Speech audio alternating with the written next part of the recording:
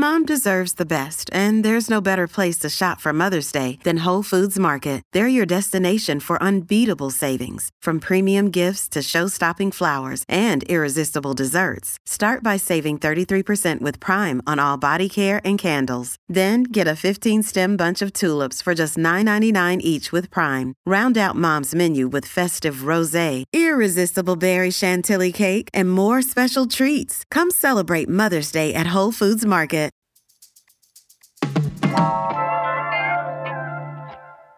Last Monday was the deadline to submit bills to the 2023 legislative session. This year, we saw over 900 new bills introduced, some serious, some curious, and some with clearly no chance of passage. So, which were the more wacky ones? Was it legalizing human composting? Banning tobacco? Today on CityCast Las Vegas, I sit down with Nevada Current reporter April Corbin-Gurnis to talk about the wildest, least likely to pass stunt bills proposed this year and why they might be a little more important than you think. It's Wednesday, April 5th. I'm David Figler, and here's what Las Vegas is talking about.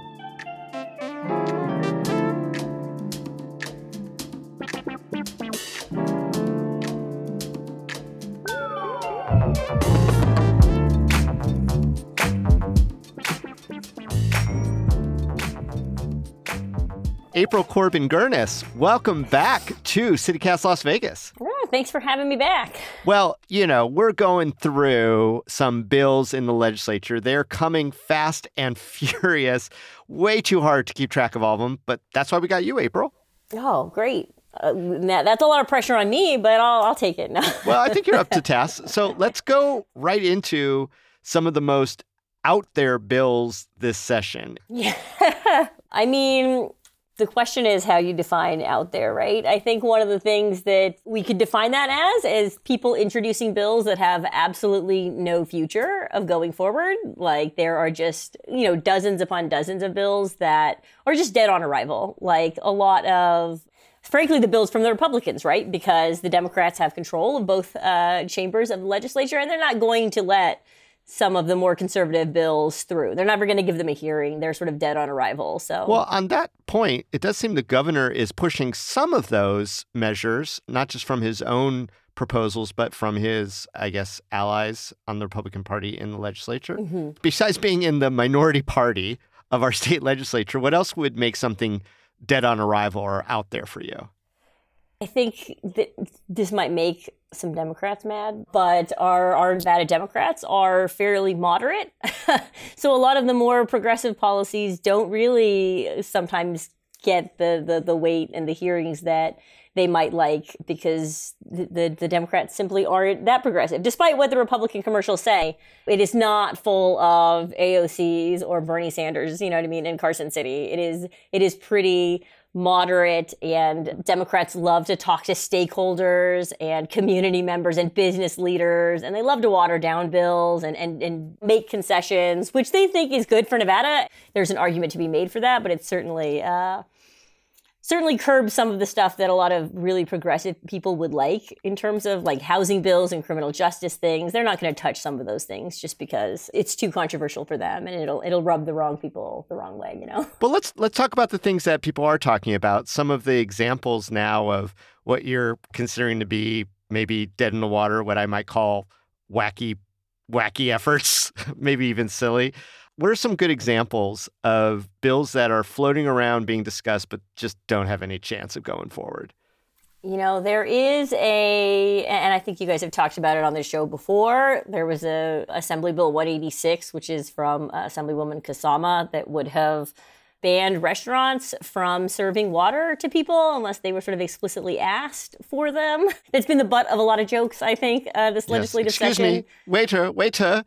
Can we conspire so I could get a glass of water, please? Yeah, and obviously it's modeled off of bills that have been introduced elsewhere, but the glaring thing that makes it really funny here is that Nevada, Southern Nevada in particular, is world-renowned for its ability to recapture water that has done that. So as long as you go to a restaurant and they give you a glass of water and you don't throw it out the window onto the sidewalk, like they let you put it back in a sink, like it's going to be fine, and that's not where our water problems are from. So that bill sort of, it was the butt of a lot of jokes, I think, just because it's really short-sighted and sort of ill-advised. We have a lot of water problems, and that's certainly not going to fix it. But we're also very thirsty people, and a lot of us don't take care of ourselves, and it's nice to be reminded with a glass of water.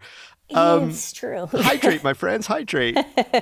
All right, what's another one in this session? Some people have sort of made fun of this effort to ban tobacco products, and it would sort of set a deadline for getting rid of a lot of, especially flavored cigarette products and tobacco products by the year 2023, I think the year is. And that's another one of those bills that is probably not going to go anywhere because that makes the state money, and people would be up in arms about that. In addition, the businesses would be mad because businesses sell a lot of tobacco products. In another bill hearing that I covered earlier this session, the Convenience Store Association said that it's like 1/3 of their revenue is from cigarette products, not including fuel, I guess. But I mean, like, in terms of if you're walking into the convenience store, chances are you're going to buy a cigarette or whatever. So it's a huge business for those mom-and pop 7-Elevens or whatever. So that's not going anywhere, right? It's one of those bills that is introduced to make a larger point, which is like tobacco is gross.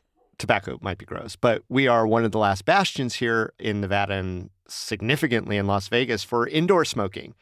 It completely freaks out my friends who are visiting when we go to a bar. Yes. And they're like, I'm going to go step out for a cigarette. And oftentimes it's why? Right. Yeah. You're like, oh, you don't need to do that. Right. But and one thing to note is that there was a push leading into this legislative session from pro-lung lobbyists, anti-smoking lobbyists to close. I'd like to think we're all pro-lung, April. I feel like maybe some of us aren't. Yeah, well, walking through casino, maybe. Exactly, maybe you're right. But the sort of, anti-smoking lobbyists were pushing legislators to back something. So to back legislation to close that Nevada Clean Indoor Act loophole or carve out that the casinos have. They want to shut that down because they're like, it is so obvious, and there are casinos on the Strip now that have voluntarily gone smoke-free, and they're still there. They're not running out of business. That's the case they were making, is like, Nevada will be okay, and the tide is turning in terms of public appeal towards tobacco, so it's time to close that indoor act and make it a safer work environment for all of the people who work in the casinos. So they've been pushing for that, but there is no bill in the Nevada legislature to do that thing. Just this one about banning all sales of all tobacco products. Yeah. And also the flavored vapes, right? Yes. But it's interesting because of all that litigation that just settled with some vape makers to get money for educating and services for people who have been damaged or injured by youth being attracted to vaping because of all those flavors. So that it doesn't sound wacky in that context that we are doing something in line with like litigation that our state has done, but also you tell people we're going to ban smoking in Nevada and they just laugh in your face. Yeah, but it's easy to read something like that as maybe you'd actually like to make piecemeal progress and close the casino loophole for smoking, but the casino lobby says no, absolutely not. So you can't do that. That avenue's closed to you and it's dead on arrival. So you know what, let me pitch this thing. You just said, you know what? And then you get AB 294. Ban it all then.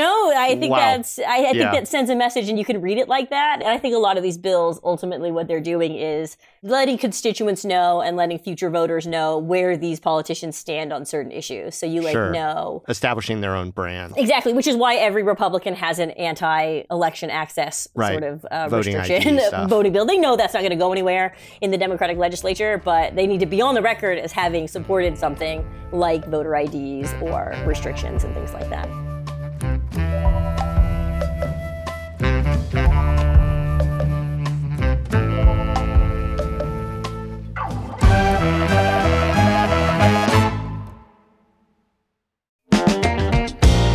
Hey, it's David Figler, and one of my favorite food festivals is coming back to town. It's Vegas Unstripped over at the Palms Hotel on Saturday, May 18th. Over 24 chefs from some of Las Vegas's most talked about restaurants creating original, unique menu items they've never made before. Chef creativity at its best. We're talking chefs from Partage, Esther's Kitchen, Milpa, EDO, and more, including this year's James Beard Award finalist Steve Kessler from Aroma. Tickets are $150 and are all inclusive of food and drink, so you don't have to pay for anything once you're inside. No hidden up charges. I went last year, and it was so crowded in the best possible way. We got one remarkable dish after another, and while it was a little indulgent, here's the best part. The net proceeds go to local charities. So head on over to vegasunstrip.com to get your tickets now. We'll see you there.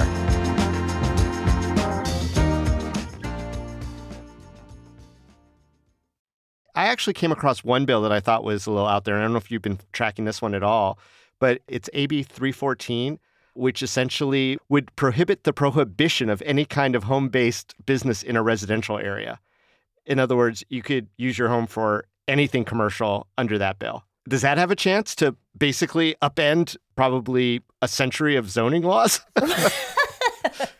That's a great bill. Just ban regulations. Didn't Lombardo already do that, right?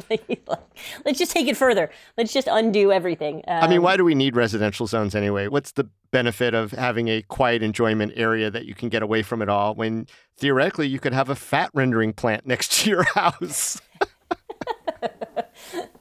Here's the thing, though, and it's so frustrating about these kind of bills is that there is certainly a discussion to be had in Nevada about zoning, right? And whether or not this is a state level or like a county level, like it's a problem that we only have residential neighborhoods that are just miles and miles and miles and miles long. And they're huge blocks where you have to have a car to drive thing. And then you shove every business on Eastern Avenue and just clog that entirely up. And then, fair point. You know, and I think the best cities in the world in terms of people being happy are ones where it's mixed use, right? Where you can get out of your house and you can walk to the grocery store and you can go to the park and you can bring your kids to a restaurant that is 3 blocks away and then walk home. There's something to be said about zoning, but getting rid of all zoning maybe is not the answer to that, you know? I think that's... Okay, I'm gonna file that one under a wacky bill for sure. So April, any other out there wacky, even silly bills that you want to throw out for a brief mini discussion as we solve all the problems of the world together? You know, there are not details out about it yet, but there is a resolution that's sponsored by a Democrat to try and urge the federal government to use the Yucca Mountain repository stuff that's built for some other purpose, since it's sort of declared dead in terms of nuclear waste, but they're like, let's use it for something else. I think his idea is to use it for like clean energy storage, but it does beg the question of like, what else could we use Yucca Mountain for? I think that's kind of a fun one just to think about. I think it'd be a great escape room. Like they literally are throwing low-level radioactive waste, and it builds up in the room until you get out. I think that would be a definite thrill-seeker destination. Or, I know you'll love this. I mentioned this bill to somebody else today, and they said, let's turn it into a prison. Yeah, a prison of the soul, for sure. A prison of the soul. Okay, well, let's get into some nitty-gritty of the rationale behind some of these bills. I mean, I'm going to call some of these stunt bills. Certainly banning all tobacco doesn't seem to have a chance. What happens when a stunt bill like this is proposed? How much discussion does it get, or does it go quickly into that trash heap of bad ideas? Almost none. Our legislature is pretty closed down in terms of if the bill doesn't have a chance of going anywhere, it's very unlikely that it's going to get a hearing at all. So the best that you can hope for if you're the legislator is that people write articles about it or it goes viral on social media or something. But it's very unlikely for them to waste time in the 120-day session every other year to give a lot of airspace to bills that aren't going to get anywhere. The one exception to that is if you are a head of a committee and you're pretty much the person that gets to decide what gets a hearing in your committee, then you can put your stunt bill out there, even though you know it's dead on arrival and not going to get anywhere, which we have seen in the past. Yeah, and sometimes they do spend a lot of time on like proclamation day or designation day type bills. I saw one, I think from Assemblywoman Mosca, that was going to designate the second to last Saturday of October as Esports Day. And no offense to our friends in esports. We've had some great esports advocates on the podcast, but How much time do they spend on stuff like that? Hopefully, my guess is it's not too much, probably, just because it's pretty cut and dry. Like our Legislative Council Bureau staff doesn't have to go and write a whole lot. Like it's a pretty simple one. So it's probably a short ask for them, but whether or not it does anything or it's useful or a good sense of time, that's certainly a question. I mean, we had a bill to make the wild Mustang the state horse, which people have state horses in other states or whatever. Is that the most pressing issue for Nevada to be dealing with right now? I don't know. Maybe not. So legislators have a finite number of bills that they could introduce. Do you think that because of that number, they can waste some on something that they don't necessarily think is going to get through?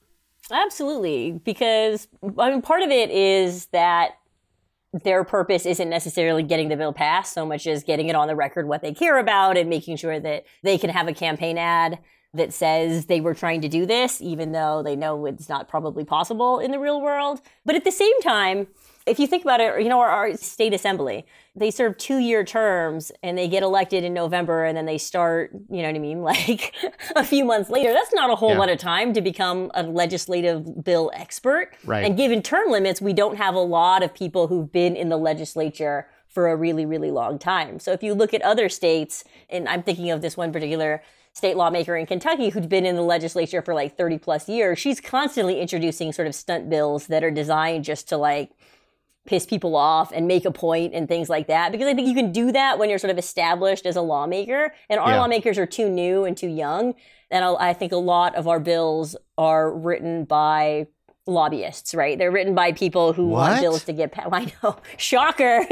Term limits enhance the power of lobbyists to influence how we live our lives in our state? You're kidding me. Absolutely. So I think you can have some grace maybe for some lawmakers who propose bills that are from other places, because where else are they going to get them? They're going to be sitting in front of their computer Googling good water bill, Right. It's a hard job, I think. I am noticing that a lot of these sort of out there bills seem to be coming from the assembly side. Do you think there's a reason for that? I do. I think the reason is that they're newer and they don't have as much experience a lot of the time, right? Like it tends to be the place where they start. It's much bigger, obviously, also. But the big stuff tends to come from the Senate, the weightier stuff and things like that. And so the assembly, you can have a little more fun, I think. But I think it just comes down to the fact that a lot of, especially this session, a lot of the lawmakers are brand new. There's a huge turnover in terms of the assembly. So these people who are citizens, they're regular everyday people one day and then they're lawmakers the next day, they don't have a lot of lead up time to figure out what kind of bills they want to produce. And so they have to do something. So pressure cooker to shoot their shot, because they might be gone in 2 years, who knows? And you do get some intriguing legislation offerings. One I saw was AB 289, which is the human composting bill. Yeah. Where, human remains can be taken and repurposed into a soil enhancement. Yeah. See, I love that. Do that to me. I'm okay with that one. I'm kind of on that level too. It's like, make my garden in my backyard go on forever with me as its essence. But I think that some people might think that that's a strange way for a legislator to spend their time. We're clowning around. We're calling these bills somewhat silly or wacky, but is it unfair to the sponsor? Do you think some of these bills are really coming from a place of genuine community concern? I think so. And also, I think if you look at it in the sense of like, and I don't remember who sponsored that bill, but if you look at it where like, I know that I'm not going to be able to get a tax bill, right? Because that's a whole nother subject. And I know I'm not going to be able to do this. But what can I do? Like if I'm a legislator and I want to do something and I want to make some sort of difference in the community, why not pick something a little smaller and maybe very niche, like human composting, and make that an issue that I sort of bring attention to and do that, because there is a market for that. And you'll see weird bills. There's bills about donor breast milk and organ donations and all sorts of other things that are in the grand scheme of things are not the biggest issues, but for people who care about that, do matter. So I guess the last question is, can a bill have an impact even if it doesn't see the light of day? The optimistic view would be yes, it could be. I think my favorite, and we don't have a lot of these in Nevada, but my favorite bills are the stunt bills that come from other places, usually really conservative places, where they're like pushing anti-abortion rights and sort of abortion restrictions. And then a Democratic lawmaker will, like one of them in Georgia proposed a testicular bill of rights, that you could only get a vasectomy if you were a man whose life was in danger. You know what I mean? Things like that, I think, have the most impact because it shows you the absurdity of things, right? And usually those are in response to very extreme policies. And there's been a ton in the abortion rights space. I saw one that was to restrict and sort of make it illegal to masturbate outside of a woman or a medical facility because that's an act against an unborn child, right? Like those kind of bills make a huge statement about the ridiculousness of abortion access and sort of restrictions in bills like that. April, Corbin, Gurnis, gosh darn it, it's so much fun to talk about the legislature with you. Thanks for joining us today. Yeah, thank you. And now a microdose of news. A new online survey of America's healthiest cities ranks Las Vegas at number 30. Not bad, all things considered, but it makes you wonder what accounts for the difference between Vegas and Henderson. That city clocks in at 124, and North Las Vegas all the way down to 170. Oh, one valley, so many health outcomes. And at the end of 2022, UNLV's Immigration Law Clinic had a waiting list of 90 children who arrived in America without parents and who need legal help for their court proceedings. More than 100 adults are also in the queue. A bill before the legislature would double the clinic's budget to about $1 million for pro bono services.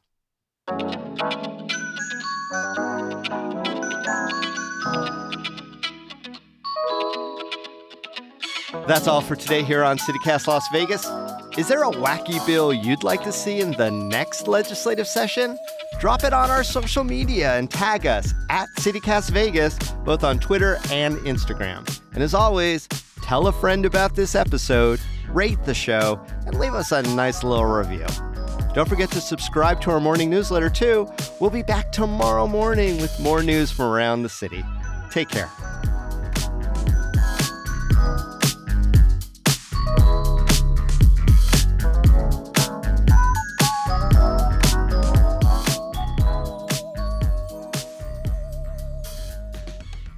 Speaking of going for it, let's go for it, April. You and I just got elected to the legislature. What's your wackiest bill that you're proposing, and tell me why? You know, I would propose a study to study the use of studies in Nevada. Yes. Because one of co-sponsor the things, right here. Thank you. Yes, I think bipartisan support, I think, because if you've been following the legislature, know any bill that has any inkling of ability to change anything but is somewhat controversial will be watered down into a study on said issue. And they will appoint some sort of work group to do a study, and then they'll write a report that gets sent to the next legislature. Well, it will never get read. Yeah. And nothing will ever happen to it, like studies. So I think we should study the use of studies and whether or not a study has ever done anything for the state of Nevada.